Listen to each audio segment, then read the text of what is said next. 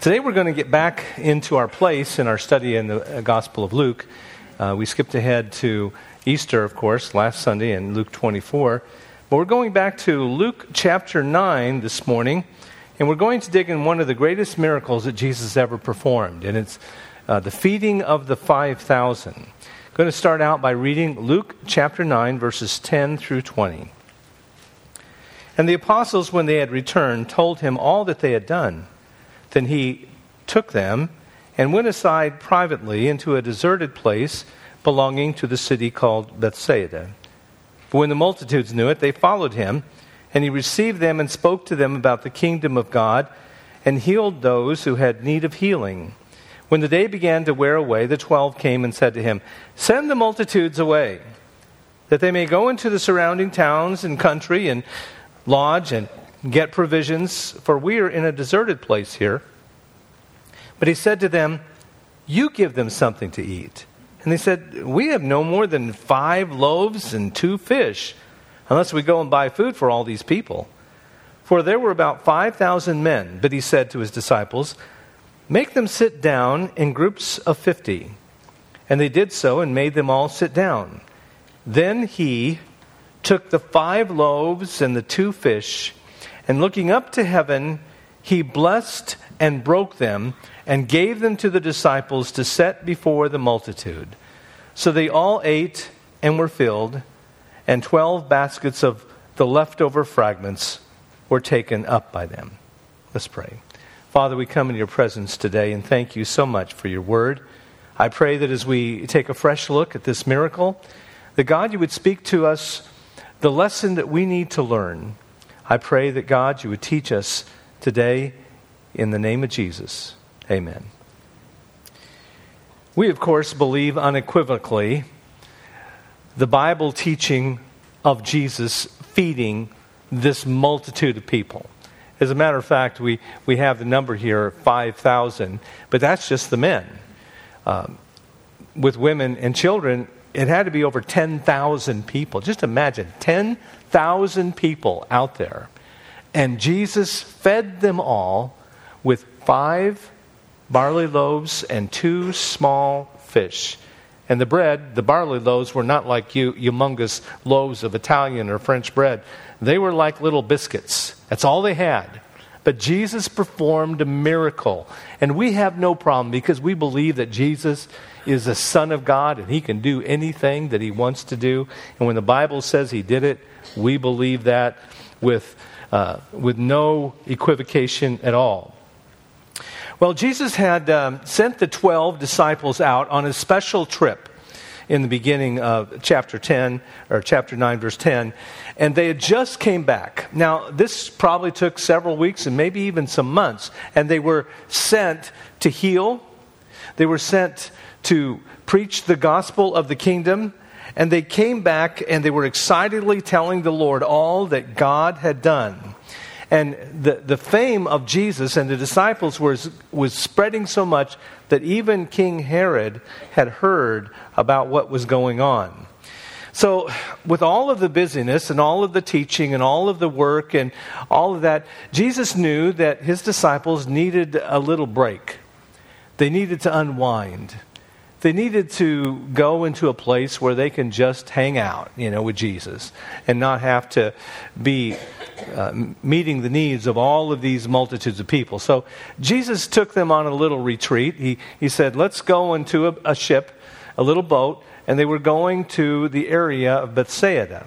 And so he got on the ship, but the multitudes that he had left, they watched the disciples and the boat sail along the shore, and so they just followed him. They followed him until they got to a place, and so as the disciples were wanting to take a break, all of the multitudes of people met Jesus at the boat.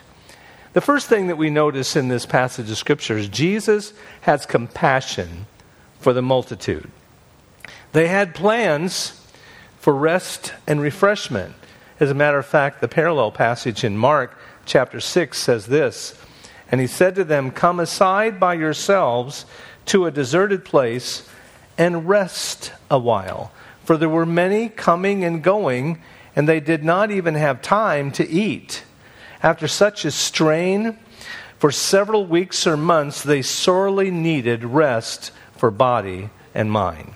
I think that the Lord knows that we, even those who serve the Lord in a full-time capacity, need a time of rest and refreshment. Jesus even knew that.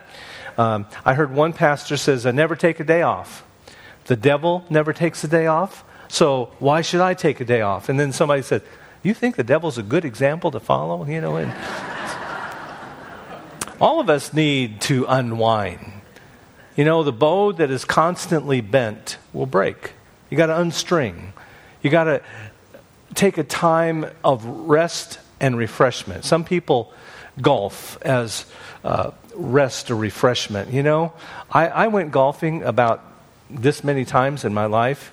And when I was trying to get that ball to go straight, it was more frustrating. It was definitely not rest. So I'd rather sit by a fishing hole and throw my rod in there. That's rest or refreshment for me. Everybody has their own idea of how. But the Lord knows that we need that. And that's what he was telling his disciples. But as they were getting ready for their retreat, they got off the boat, and guess who's there? Everybody's there. They've been following the boat along the shore. And even though they were about to take a vacation, Jesus interrupted their retreat because all these people showed up like lost sheep. He could have looked at these people as an encroachment on their serenity, but he had compassion for their needs. There's something that I hear all the time here in Charlotte County. It's getting crowded here in Charlotte County. Traffic is increasing. There's more businesses, more homes going up. Why don't they go somewhere else? I've got my little piece of paradise. Let them find it somewhere else. You ever feel like that? I have to admit, sometimes I do feel like that. And we hear echoed the words of the disciples who said later on, send the multitudes away. Send them away. Let them go somewhere else to get something. Let me tell you, first of all, that Charlotte County is not paradise. There's only one paradise, and you got to die to get there, The other thing that I'd like to share with you is this. We need to look at this through the eyes of Jesus. We enjoy the water, we enjoy the view, we enjoy the weather, we enjoy our homes, but these are not treasure. Jesus says people are the treasure. People who need Jesus. So, more people in this area means more opportunities to reach these people for Jesus. So don't think of inconvenience. Don't think of traffic. Think of the lost people that need the Lord and our opportunities to reach more people for the gospel of Jesus Christ. We need to think and see things through the eyes of our Lord.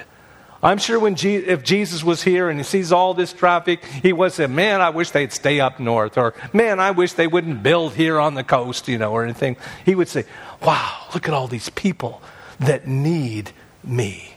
And I think that we need to take a look at people like this. Mark 6:34, and Jesus, when he came out, saw this great multitude and was moved with compassion for them because they were like sheep, not having a shepherd. So he began to teach them many things. What did these multitudes need? First of all, they needed teaching. Like sheep not having a shepherd, there were so many people out there in our communities that don't know the Word of God at all. We lived in a generation perhaps before when people had a basic understanding of the Bible. They knew who Jesus was. They knew what the Bible was. They knew the basic things. But there is coming up a generation of children and teens and adults who have no clue what's in the Word of God. And I believe that it is our responsibility just to teach the Word of God. The most important thing we can do is to be a Bible teaching and a Bible preaching church. Regularly, systematically, expository teaching of the Bible needs to be our niche here at the church. Other churches may do a better job of feeding hungry people, entertaining them, and have better programming. And many churches will have a better show than us, you might say. But I pray that we will always be the place where the teaching of the Word of God is job number one. And we never want to lose that, because people need to hear the Word of God. Also, Jesus looked at this multitude with compassion because their need of healing. Jesus went everywhere, healing hurting people. We are surrounded in our community with hurting people. People who have broken families, people who have broken bodies, addictions, people who have emotional turmoil, people who have financial trouble. They have all of these broken things that come with living in a sinful. And what do? We need to have a concern and a compassion for people that need this type. Jesus can heal them. Jesus can put their lives back together, and we need to be that place. People also, I think that we need to look at ourselves as a church, as a hospital, not as a social club, and not as a place for holy people. We need to be looked at as a hospital for the broken and the battered and those that are in need of help. Jesus also took care of their need of food. The Lord is concerned for every area of our life, not just to save our soul, but He's concerned with all of our needs, whether they're financial needs, whether they're physical needs, or whether whatever. He cares what's going on in our life. So we see that the first thing is when Jesus got out of the boat, the first thing He sees is people everywhere. And He had compassion for them because they were like sheep that didn't have anybody to lead them. Oh, may God give us that kind of vision for people who are lost. The story shows us Jesus' compassion for the multitudes, but it also shows us how He provided through this miracle. In Luke chapter 9, verses 12 to 14, as Jesus had taught them and He was healing them all day, in verse 12 it says, when the day began to wear away, the 12 came and said to Him, send the multitudes away, that they may go into the surrounding towns and country and lodge and get provisions, for we are in a deserted place here. Disciples were kind of worried because it's getting nighttime. These people are and we're all tired. It's been a long day, and they need food. Now, these were people not from that area. They had been traveling for a long distance with Jesus, and they were a long way from home. And the disciples were thinking, they're probably wanting supper time. And we don't have any food. And let them go into the village, and maybe they can find some food there and a place to sleep there. Then verse 13, Jesus said to them, you give them something to eat. Us? We give them something to eat? Jesus, have you taken account yet? You know how many people are out there? There's 5,000 men here. And got some women and children here too. And all we have is we found this little boy that had 5 loaves of bread and 2 fish. But what are they among so many? So in verse 14, for there were about 5,000 men, then He said to His disciples, make them sit down in groups of 50. Now I don't think Jesus explained what He was going to do. He just says, okay guys, I want you to do this. I want you to get them organized in groups of 50. Now, do the math, okay? 10,000 people divided by 50. 200 different groups over sitting on the hillside. Just imagine all of these little pockets of people out there. And the disciples come. Okay, we got them seated. What now? Well, as they prepare for the miracle, they, of course, have no clue what is going to happen. They wanted to send them away. But Jesus takes these 5 loaves in the performance of this miracle, and the 2 fish, and the size of this little boy's lunch, and then He starts passing it out. Now, I have no idea how that happens. As Jesus comes and He performs this miracle, and the disciples gather this probably in baskets. And someone asked me before church, where did they get the baskets? I said, I don't know where they got the baskets, Maybe Jesus made more baskets. I have no idea. But anyway, they came and they filled these baskets. The disciples start passing them out. He says, we need more bread. Okay, let's make some more. And he's up there performing this miracle, creating bread and fish with his bare hands. Amazing. Feeding all of these people. And they had 12 baskets full of leftovers after it was all. Just amazing what Jesus. Now, what is the significance of this miracle? Now, this is one of those that is included in all 4 gospel accounts. And really, what it does, it proves that he is the Messiah. It proves that he is who he said he is, the Son of God. Feeding people, giving them this bread, also shows that he is the bread of life. The source of that feeding would be the Lord himself. When their supply ran out, as with the bread and fish, they would just need to return to the Lord for more. What a powerful lesson that they had. But there's something else that I notice in here. Jesus uses his servants. Now, in verse 1 and 2, he sent them out to heal and sent them out to preach the gospel. Now, of course, he was doing that, but he wanted his own disciples to get involved in doing that. So it seems like he breathed on them the Holy Spirit, and they went out in his power and had the authority to do this in the name of Jesus. So they were sent out to do that. And now in this miracle, he says these words, you give them something to eat. He wanted them to think, okay, how do we do this? The day is getting long. They were tired. It was out in the sticks. Their stomachs were growling, and they wanted to send them away. But Jesus said, you give them something to eat. He made them a part of the solution. Make them think about what their responsibility was. Jesus is always giving and saying to you and I as his followers, you give them something. You share the gospel with them. He wants us to be involved in inviting them into our home, to witness to them, to give them what they need, share a tract, give them a testimony. You invite them to church. God desires to use us. He desires to get us involved in this wonderful outreach of reaching people with the gospel of Christ. What a wonderful privilege. Now, God could have done this in different ways.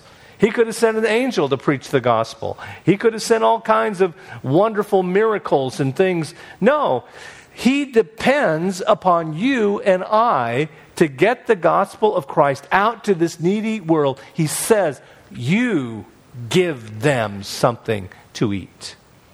They had to rely upon his power, just as they needed to rely upon the power of Jesus to make those 5 loaves and 2 fish to go over this multitude. You and I have to rely on the power of the Lord Jesus Christ to do anything for him at all. We got to depend upon him. We got to look at our strength is not in our own flesh and blood. We depend upon him. And you might not, this little boy that approached Andrew and had 5 loaves and 2 fish, Andrew found him. That was so very little. But when you put that little bit in the hands of a powerful God, look what can happen. Little is much when God is in it. The widow only had a little money, but Jesus used it to teach the most powerful lesson on giving. I only have a little talent. What is that among so many? You put it in the hands of Jesus. It's amazing what he can do. I heard a story about a man who was on a boat, and as it was, he got seasick. Any of you ever been on a boat and got seasick? Oh my goodness. I still remember I had a Slim Jim before. And I tell you, there's nothing worse coming up than a Slim Jim. Oh, that was terrible. I was on Lake Michigan. I still remember it. Well, this guy was sick, and he was down in the hold of the boat, or he's downstairs, and he had heard that there was this man that went overboard. And he heard everybody screaming, and everybody was up on board. They were doing things that he didn't know. I can't get out of my bunk. I can't do anything. But I can do one thing. He lit his flashlight, and he stuck it up to the porthole. So I don't know what that's going to do. But anyway, he did that. And then he got sick again, and he put it down. And then later on, after a few days, he heard that this drowning man was saved. When this man got over his attack of sickness, he was up on deck one day and was talking to the man who was rescued. There's a man that went overboard, and he didn't know what he could do, but he stuck his light up in the porthole. And the saved man gave this testimony. He said he had gone down the second time. He was just going down again the last time when he put out his hand. Just then, he said, someone held a light at the porthole, and the light fell on this hand, and a man saw this hand and caught it, and it was pulled him into the lifeboat. It seemed like a small thing to do, to hold up the light, yet this man saved this man's life. You might not be able to do some great thing for God. Maybe you'll never preach in front of multitudes of people. Maybe you'll never sing before something. But if you could just hold up the flashlight for someone lost in the darkness of sin to find their way to the Savior, that little bit put in the hands of God is great. Well, these disciples had 12 baskets of leftovers. And you say, well, what was this for, Well, I think what it is, it's a lesson. They took home this whole basket. Hey, I know a man that can do anything. And anytime I have a need, the Lord can fill that basket. And I think those disciples were greatly encouraged by that. As we wind down this passage of Scripture, I want to say that this miracle also displayed who Jesus really was. In Luke 9, verse 20, it says here, who do people say? He said to them, but who do you say that I am? Peter answered and said, the Christ of God. Of course, this miracle shows that Jesus is the Son of Man, meaning he's concerned about people. He is compassionate for those who are like him, who is a man that was made like us, compassionate. He's also Christ, the Son of the living God. And this miracle of feeding the 5,000 showed who Jesus was. He's not just a mere man. He is able. He's able to create things, able to make multitudes of bread and fish. He is the Son of God. Also, it teaches us that he is the bread of life. In the passage in John chapter 6, after the feeding of the 5,000, in that verses of Scripture, Jesus teaches about the bread of life. In John 6:48, he says, I am the bread of life. Your fathers ate the manna in the wilderness and are now dead.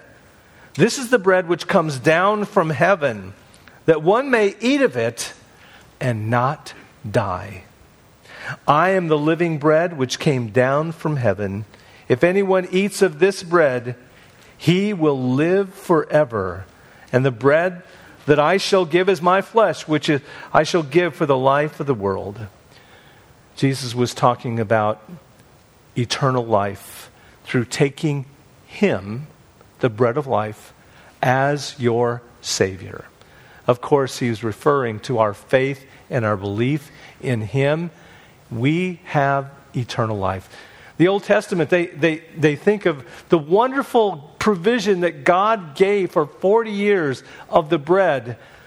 Jesus says, I am that bread. I'm the bread of life. But your fathers ate that bread, didn't give them eternal life, but you take me, you have eternal life.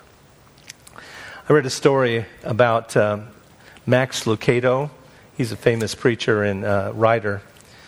And Max Lucado tells a story about the day his wife, Denilyn, called and asked him to stop at the store and buy a loaf of bread. Max soon arrived at the market and parked his car, entered the door, and was on his way to the bread aisle. And on the way to the bread, he spotted his favorite cereal, and he picked up a box. And then he thought, well, I wonder if we got any milk. Oh, let's just go and get some milk as well. And so he put that in the basket. The cold milk made him think of God's greatest gift to mankind, Oreo cookies. And he had to have a package of Oreo cookies, so he put those also in his cart. As he made his way, as he was down the aisle of the Oreo cookies, there was also one of his other favorite snacks, barbecued potato chips. And so he picked up a bag, put them in the cart. Well, on his way to the checkout, he saw the ice cream cooler. And they had a 2 for buy one, get one free. So he got a couple things of ice cream there. So he was very proud of himself as he put his basket of things in the car and went home. And as he arrived at home, his wife looked at all of the purchases that he put on the table. And can you guess her question? Where's the bread? He had to go back to the grocery store because he had forgotten the big item, the one thing he was supposed to get. Any of you husbands ever do that? I see you bowing your heads in repentance. The bread of life is Jesus Christ himself. This hungry world is feeding on the empty substitutes when what they really need is the bread of life. We can get very involved as Christians in our efforts of doing good. We can feed people. We can encourage them and help them and serve in various ways. Many churches can become like the forgetful husband. Our cart is so full of many interesting and enjoyable items, but we dare not forget the one essential product. The only thing that can save people and nourish them in eternal life is Jesus Christ. Our main priority, don't forget the bread. Don't forget to give them Jesus Christ. Are you hungry for something this morning that this world cannot satisfy? Jesus is the bread of life. And we as a church need to remember the Master's command, you give them something to eat. Let's pray. Father in heaven, I thank you very much for this miracle that your Son Jesus performed and fed multitudes. God, people are coming to our neighborhood. There's multitudes of people everywhere. I pray that we would hear our Master's call. You give them something to eat. I pray that as we have the bread of life, we would never forget our main job is to remember, don't forget the bread. And Lord, today as we transition our service into a memorial that tells us that Jesus is the bread of life. He gave his life. His body, his bread was broken to give us eternal life. And I pray that as we as believers that remember that service, our hearts would be drawn near to him. We pray this in Jesus' name. Amen.